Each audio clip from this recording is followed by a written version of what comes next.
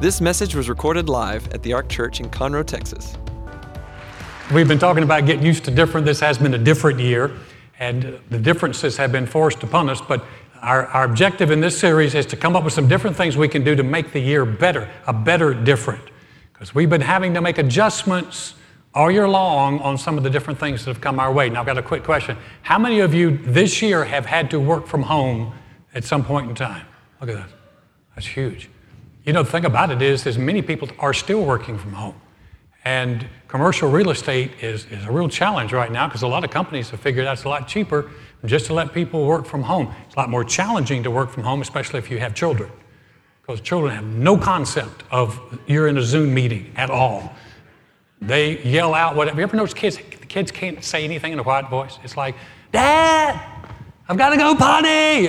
Thank you very much for talking with my vice president over that. I'm sure he enjoyed hearing that. So that's been different.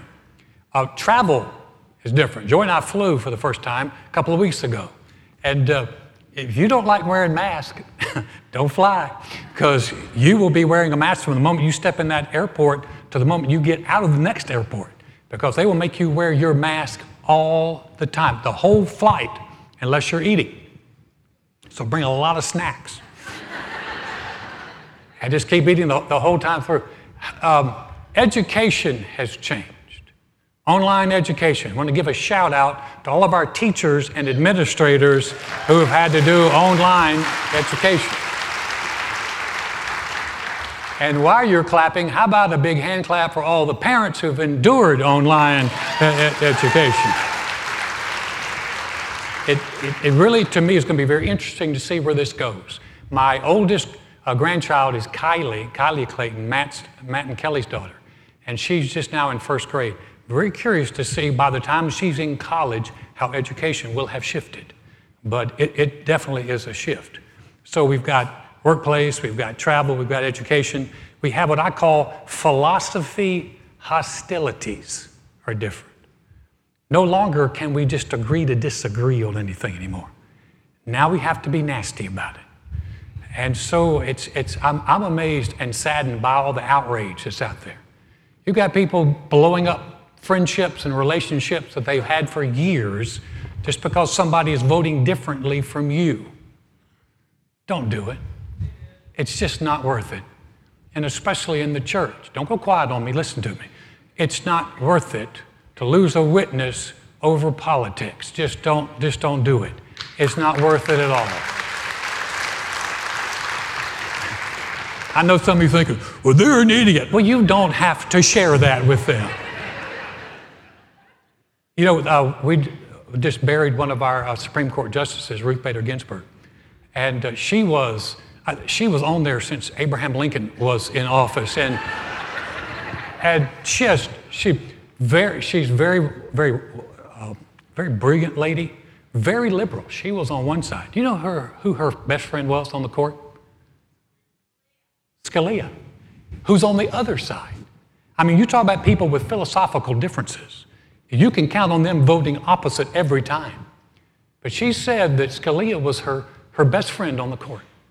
And she said something I thought was very powerful. You don't take it this the wrong way. She said, you know, I learned from him that good people can have bad ideas. Guys, I want to tell you something. We just ought to adopt that as a mantra. Good people can have bad ideas. I don't have to hate you or break up with you just because we're different in our opinions. Let's leave the hostilities alone, especially in the church. I have people that can't stand me now because I won't speak on their political views or their views on what's going on. And I was a good pastor for years, but no longer. And it's like, I didn't change. But the environment has changed. And the challenge is that these differences have had an effect on us. One of the biggest effects we see, it's distracted us and divided us. Very distracted. People are just, you're just having a hard time with all this stuff going on, very distracted and very divided. And so that's created a challenge. Here's another thing I've noticed, and especially as a pastor, I watch this and I've been saddened by what I've seen in people, but people are discouraged and demoralized.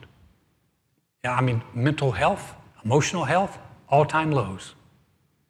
And I read something recently that they brought back a 2013 study from the Journal of Personality and Social Psychology. And I didn't even know they had such a journal, but they did a big study. And what they found out is when people go through stressful times, it pulls and drains them of willpower and motivation. They go through stressful times, and that's why you see people going back to habits that they've given up a long time ago. And people go back to that. Now, psychologists are looking at it purely from the brain. Let me give you even an enhanced version, the spiritual side of that. Look at this in Proverbs. A merry heart makes a cheerful countenance, but by sorrow of heart the spirit is broken. Listen, you're looking at negatives, you're seeing negatives. I talked to a guy today that was laid off in March. People are dealing with all kinds of things, and by sorrow of heart the spirit is broken. In Proverbs 18 it says that the strong spirit of man, we're a spirit, we have a soul, we live in a body. We're not just a brain and a body, there's an eternal part of us. But that spirit, it says a strong spirit of a man will sustain him in sickness, but a broken spirit, who can bear? In other words, it cannot lift you or carry you. When you're strong on the inside, you can handle adversity.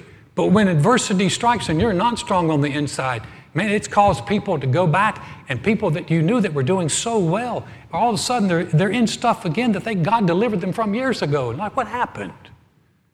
And they got stressed, discouraged, demoralized. Doesn't have to be that way. The bottom line is I think one of the biggest challenges we've seen is that relationships have been devalued and derailed during this time. Divorce, through the roof. Even our relationship with God. So you say, well, Alan, thank you for sharing that good news with us today. But here's the good news. It doesn't have to be that way. You know, there's some companies that have absolutely thrived during this time. I suspect Amazon is doing really, really well. But companies that have an online platform, they're doing well.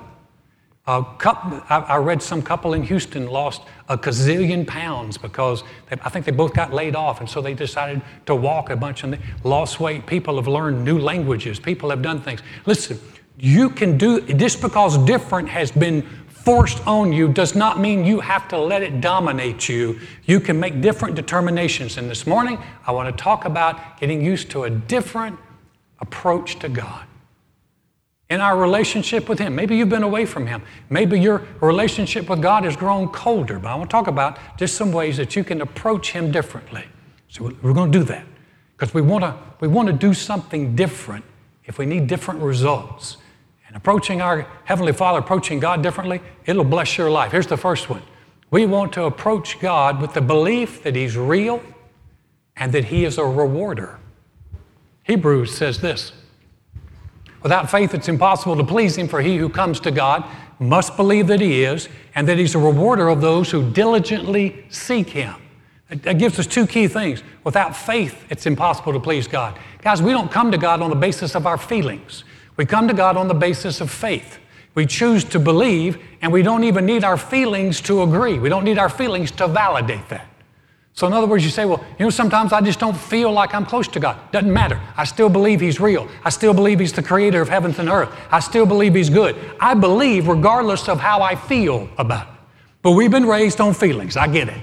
Feelings. Whoa, feelings. Again in my life. You've lost that loving feeling, and it's gone. Whoa. I get it. But we've been so feelings trained that we don't realize feelings aren't the number one thing. Your faith is stronger than your feelings. I don't need my feelings agreeing with my faith. If they do, great. If they don't, no big deal. When I walk in the house and Joy is cooking Italian food, my wife can flat cook some Italian food. She makes a sauce, a red sauce. It's got garlic and basil and stuff in it. And if you've ever walked in a house where they're cooking Italian food, man, it smells good. We sold a house one time that way. Joy was cooking Italian food, and a lady wanted to see our house. She walked in. She went, this is wonderful. The house wasn't wonderful. It smelled wonderful. She bought it. It was great. So, but when I walk in and I smell Italian food, if my eyes go, well, I don't see Joy cooking, I don't hear joy cooking. I haven't tasted it yet. I don't need the rest of my senses to agree with me. I smell Italian food. There's Italian food coming. Joy doesn't cook much, but when she does, she cooks good Italian food. So I know it's coming. Listen, I don't have to have my senses, my feelings agree with me believing that God is real. He is real, He is powerful, and whether I have a feeling or not, it does not matter. Without faith, it's impossible to please Him. That's how we come to Him. So, we come to Him that way. Here's the second thing, is we got to believe He is a rewarder, not a punisher. You know, when Jesus was talking and He was on the earth, He would tell parables, and parables would give a picture of who God was. He said, here's how the kingdom of God works, guys. And He gave one of the most famous parables was the parable of the talents. There's a master who had 3 servants. He's going on a journey, so the master gives to one servant 5 talents, another servant 2 talents, another servant 1 talent, and says, work with this, I'll be back. Now, we hear talents all the time. We don't get talents. Talents? What's a talent? And a lot of times we think, well, the master reached in, he gave one $5, another $2, another $1. No, that's not how it works. If you really look at talents, some estimates are that talents, that the guy who got 5 got over $1 million in today's money. The one who got 2, still hundreds of thousands of dollars. And even the guy we feel sorry for, the guy who got 1, over $100,000.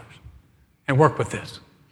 So, master goes away, and of course this master is a type of God. When he comes back, he wants to find out, what have they done? So he calls in the guy with 5 and the guy with 2, and they both have the same story. They said, Master, good to see you. We took your money and we doubled it. Both of them doubled it. And the master didn't go, well, good, give it to me. In fact, the master said, well done, good and faithful servant. You have been faithful over a few things, $1 million. I'm going to make you a ruler over many things. From God's perspective, different. He said, enter into the joy of your Lord. He didn't punish them. He praised them. He promoted them. He provided access into a relationship with Him. It was a good deal. Well, then the other guy came. He had a bad view of God. He had a bad view of his master. And how he saw his master impacted how he responded to him. Look over here, Jesus tells it. Then the man who had received 1 bag of gold came. Master, he said, I knew you're a hard man, harvesting where you have not sown, gathering where you've not scattered seed. So I was afraid, and I went out and I hid your gold in the ground. See, here is what belongs to you. He said, I knew you to be a hard man. My perception of you is you're hard. My perception of you is you steal. Harvesting where you didn't scatter seed is stealing. You're a thief. You're hard. And it caused me to be afraid, and I hid. I said, well, why is that important? Because if you see God as hard and angry and willing to take from you, it makes it so hard to approach Him. But what if you approach God as if He's good, He's a rewarder, all you have to do is seek Him. He is already leaning your way. He just wants to bless and help your life. That makes it so much easier to approach Him. I was raised as a teenager in the 70s. It's a great generation. The last great generation of guitar music. But anyway, I digress. In the 70s, work with me now, some of you young guys, work with me. In the 70s, you could not text a girl to ask her out. You couldn't say, hey, want to hang out? You couldn't, because texting did not exist. Cell phones didn't exist. If you wanted to go out with a girl, and in the South, by the way, girls never asked the guys. The guys had to ask the girls. And so, y'all looking at me like I've come off a different planet. Seriously. How many of you know what I'm talking about? You just aged yourself. Okay, work with me now. So, I got to ask a girl. And that means I have to call her or I have to go up to her in person and ask.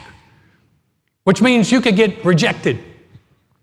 Which means you go and go, hey, would you go out with me? And they look at you and go, not if you were the last man on earth. And that's rejection. I hate rejection. So what I would do is I would do pre-approach. I would talk to her friends. You say, that's cowardly. It worked. I would talk to her friends. I would say, hey, is so-and-so dating anybody? No. You think she would go out with me? Yes. She thinks you're cute. Hey. So my approach is totally different. Now instead of going, hey, would you go help? No, I'm like, hey, baby. Yeah, how you? Good, good. I got Barry White working all over again. Hey, Mama, how are you? Because I already knew she was leaning my way. See, it makes the approach so different. Joy was different. I couldn't do a pre-approach with her. She was just in town for 2 weeks. I saw her by the pool. I'm like, I'm gonna make a move. It was so smooth. It just totally just hooked her, right? Hook, line, and sinker. I'm in trouble. Anybody want to take me to lunch? Because it's not going to happen. Joy was different. But for the most part, I would always find out what they were predisposed to do. If you believe that God is predisposed to be a rewarder to you if you just seek Him, doesn't it make a difference? Then you're willing to come to Him and you're not afraid, you're not hiding. You're like, Heavenly Father, here I am. I'm so glad you're good. You're a rewarder. Here's the second one. If we're going to approach God differently, we need to treat God like He's more than an add-on. Now, here's where it gets real serious, guys. Sometimes we have so many things going on in our life, God's just another thing. It's like, man, we got our career, we got our family, we got kids, we got this, we got our hobbies, we got all these things go. Oh, and we have God. But God's much more than just a Sunday thing. And He's much more than just a religious thing. He's the biggest thing. And when He spoke to the nation of Israel, He spoke to them a verse that a lot of people have quoted, blessing and cursing, choose life, and everyone's like, yeah. But then He tells you how to do it. Look at this here. He says that today I've given you the choice between life and death. This is God speaking. Between blessings and curses. Now I'll call on heaven and earth to witness the choice you make. Oh, that you would choose life so that you and your descendants might live. You can make this choice by loving the Lord your God, obeying Him, and committing yourself firmly to Him. This is the key to your life. And if you love and obey the Lord, you will live long in the land the Lord swore to give your ancestors, Abraham, Isaac, and Jacob. Now realize this is an Old Testament verse, but the principle is still the same. There's still blessing and cursing set in front of us. We still have a choice. We can choose. I choose God. I choose His way. Well, how do I choose life? I obey Him. I love Him. I'm committed to Him. I serve Him. And He's not just an add-on in my life. He's the most important thing. In fact, He's key to my life. And we're basing our eternity on Him. We might as well base the rest of our life on Him as well. I'm going to treat God like He's really, really important, not like He's an add-on. For those of you who are investors, you have heard the name Warren Buffett. Warren Buffett I think he's 90 this year. Warren is called the Oracle of Omaha. He is a billionaire investor. He's a savvy investor. And for every year for the past 20 years, Warren Buffett has auctioned off for charity a lunch with him. And if you win the auction, you and 7 of your friends can sit down and have lunch and ask Warren Buffett questions. First time it was $25,000 was the first auction. Goes to charity. Last year, $4.5 million somebody paid to have lunch with Warren Buffett. How many of you know if you pay $4.5 million to have lunch with somebody, you are not going to do all the talking? You're going to be like listening. You're going to be focused. You're going to be wanting to hear what he's got to say. You have lunch with Warren Buffett and you have just invested that much money because you believe that spending time with Warren Buffett is going to have a payoff in the long run. That if I spend time with this guy who's a billionaire investor, he's going to help me and I'm going to be wiser and smarter and able to use my resources better. So I'm going to pay that much money to have lunch with Warren Buffett. I was thinking about that and I'm like, wow, lunch with a billionaire. And then the thought hit me. Our Heavenly Father is so much more than a billionaire. He is a gazillionaire. He is so much more. He has so much more wisdom, not just about investing. He's got wisdom about life, about your marriage, about your kids, about your relationships, about your career. He's got wisdom about everything. And the good news is we don't have to pay to have a relationship with Him. In fact, He paid to have a relationship with us. All we have to do is say, thank you. Thank you. You are so much more than an add-on in my life. How can we do something different? Don't treat Him as an add-on. Treat Him as very, very important. Then the next one is this. how about our connection with him? How about upgrading that connection? So many people's connection with God is, when I'm in trouble, God, I need help, or they're blaming God. But there's something better, that we can go to him differently.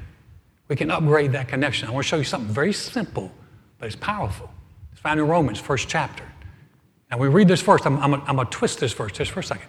Although they knew God, they did not glorify. He's talking about mankind. They knew God, they did not glorify him as God, nor were thankful, but became futile in their thoughts, and their foolish hearts were darkened. And that's kind of a negative verse. But if we take that verse and reverse it, people, they did not glorify him, they weren't thankful, it caused their thoughts and their hearts to be darkened. If not glorifying him and not being thankful causes our hearts to be darkened, then glorifying him and thanking him can cause light and clarity to come. So we can take that and say, Father, I'm going to glorify you as God. What's it mean to glorify him as God? You recognize him, you give him a place of honor and esteem. Now listen, you've done that to an extent by simply coming today. Those are people who are watching online. They're watching online. They've chosen to do that. But you've chosen. You could be somewhere else. You came here. What are you saying? God, I'm honoring you. I'm recognizing you. I give you a place of esteem. You are God in my life. That's glorifying him. One of the best things you can do is glorify him. The second thing you can do, and this is the connection, the second thing you can do is simply be grateful. Now, I'm going to be very honest with you. You will have to work on being grateful. I don't know that if it's, I don't know, I'm thinking about people who are naturally grateful. I think we have to develop it. Joy and I have determined that one of the things we wish we had done was been more grateful with our family growing up. Why? Because gratefulness says, God, you have done so much good things for me. And when I'm grateful, I'm remembering all you've done, all you are doing, all I have, all I do know, all I can do. It's so easy in life to get focused on what we don't know, what we don't have, what we can't do. But being grateful reminds us, thank God we had the strength and the ability to get up and come in here today. Thank God God has given us the ability. We've got a wonderful church. It's air conditioned. We have people that care about us and love us. We've got something to be grateful for. And expressing gratitude is one of the best connections that you can have with God. You can thank him just over little things. Lord, I want to thank you for this car. Instead of cussing your car, thank God for your car. Lord, I know some of you are like, this car, I hate this car stinks. This car is a horrible car, it's a horrible car. That is not the path to blessing. The path to blessing is, Lord, I want to thank you for this car, and I want to thank you that one day I'll have a car where the windows roll up electrically, and I'll have air conditioning in it. Lord, I want to thank you for that. You can begin to thank God. The Bible said in all things, thank him. Listen, you're never going to go wrong being grateful. Never. It's one of the best ways to connect with him. So, we're going to glorify him as God. We're going to be grateful. We're going to treat him like he's not an add-on. We're going to respond to him in faith. And we're going to see him as someone who is really good. Now, you might be thinking, whoa, Alan, I haven't done any of those. I mean, I'm not a good Christian. Hey, here's the one thing you got to believe. You have to believe that God's mercy is bigger than your mistakes. That his mercy is stronger than where you've missed it, or where you've been wrong, or where you've been bad. Let me give you a great verse this morning in Lamentations. This I recall to my mind, therefore I have hope. Through the Lord's mercies we're not consumed, because his compassions fail not. They are new every morning. Great is your faithfulness. Man, God's mercies are new every morning. You messed up last night. Well, this morning there's this sound of his truck. Beep, beep, beep, beep. So what's that? Oh, that's a dump load truck of mercy being dumped in our front yard. And it just showed up again because it's new. Well, we got mercy yesterday. Yeah, but you need it today. His mercy just showed up in your life. And when we recall that to mind, that gives us hope. Recalling about where we missed it, where we're not a good Christian, where we haven't done everything we should, is not going to bring hope. That drains us of hope. But recalling about how good God is, his mercies are new. And there's something else I saw with it. You read the Amplified, it said, in his tender compassions never fail. Tender compassions. And I thought about it. man, we ought to come to the one, or come back to the one who's tender towards us. Have you ever met anyone who had a tender spot towards you? Man, you appreciate them. Because you're just like, ooh, I messed up. But they just were tender towards you. I was thinking about that, and I think of kids and wife. But I got one for you. I think many of you can relate to this. I have a tender spot in my heart towards my dog, Boudreaux. I know I'm the only one. But Boudreaux is a poodle. He was supposed to be a toy poodle. He's not. He was supposed to weigh 6 pounds. He weighs 15. And he's a foo-foo dog. We got him from my daughter when she didn't have a boyfriend. Got her a dog. Then she moves, leaves the dog with us. But the dog loves me. He loves Pastor Allen. I come home, he's like, ha ha, there you are. Don't know where you've been, but here you are. And I'll be very honest with you, Boudreaux is not an impressive dog. No one sees that dog and goes, whoa, that's a dog. You know, I always wanted a German Shepherd. Joy cannot stand German Shepherds because one chased her when she was 2. So we'll never have one. I always thought, you know, German Shepherds are impressive. If I had a German Shepherd, I would walk that dog around the neighborhood. Mess with me. I do not walk Boudreaux around the neighborhood. Because you got to check your masculinity at the door when you take that dog for a walk. He's got the backyard, he's fine. He's not impressive. He's not useful. I never feel like, well, okay, I'm traveling, Joy's at home, but Boudreaux's there. No, I do not feel that way. Because if someone broke into our house, Boudreaux would immediately jump on them and lick them. And all he does is bark. But he barks at everything. Leaf blows, he barks. Someone moves across the street, he barks. Dog barks, he barks. He barks. That's all he does. Explosive barking. He's not impressive. He's not useful. He's not obedient.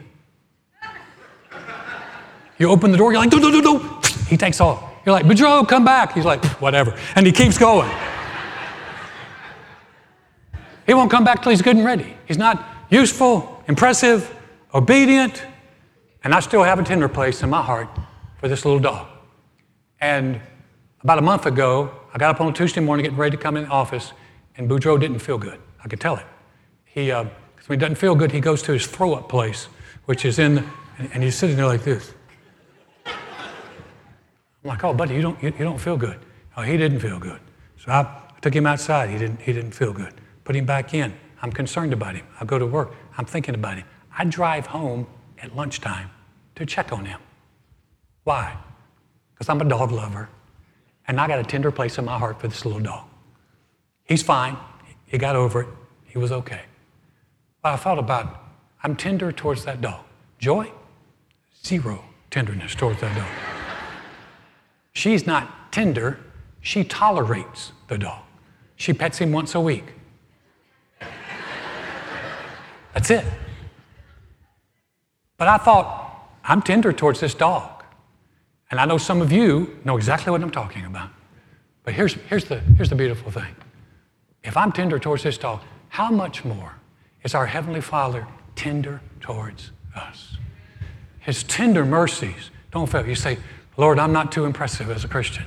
He's like, yeah, but I got a tender spot towards you. Lord, I haven't been too useful for your kingdom. He's like, yeah, but that can change. Lord, I'm not too obedient. He said, yeah, but I still love you. And I still have tender mercies towards you. The thing I love about our Heavenly Father, He's so good. And even when we're not, His compassions never fail. They're new every morning. Say, wow, it's a different message, Alan. Yeah. Get used to different. Will you bow your heads? This morning, if you're here and say, Alan, I don't have a relationship with the Lord, or I'm not sure that I do, but I want to have a relationship with God. We're going to say a prayer.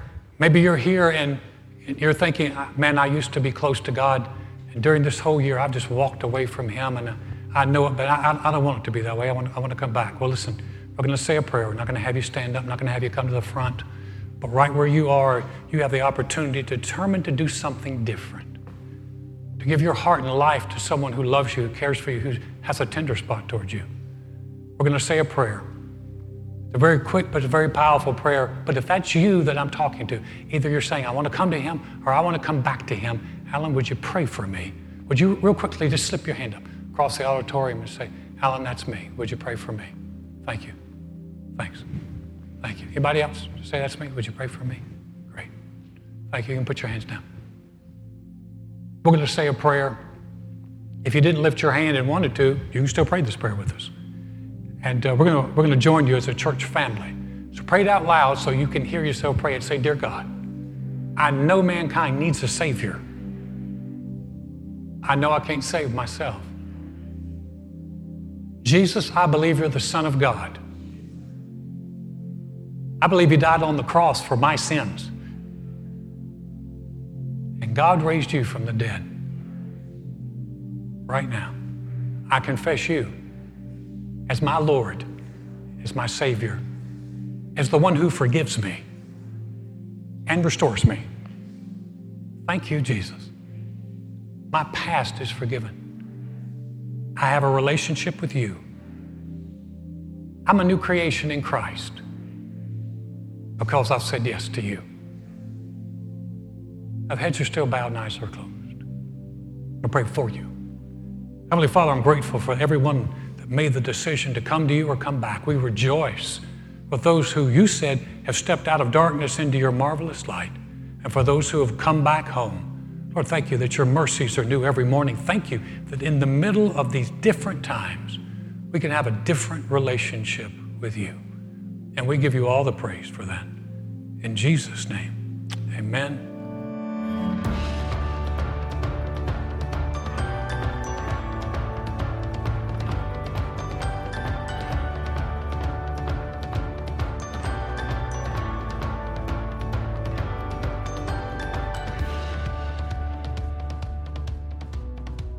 Thanks for listening to this message. For more about the Ark, visit thearkchurch.com.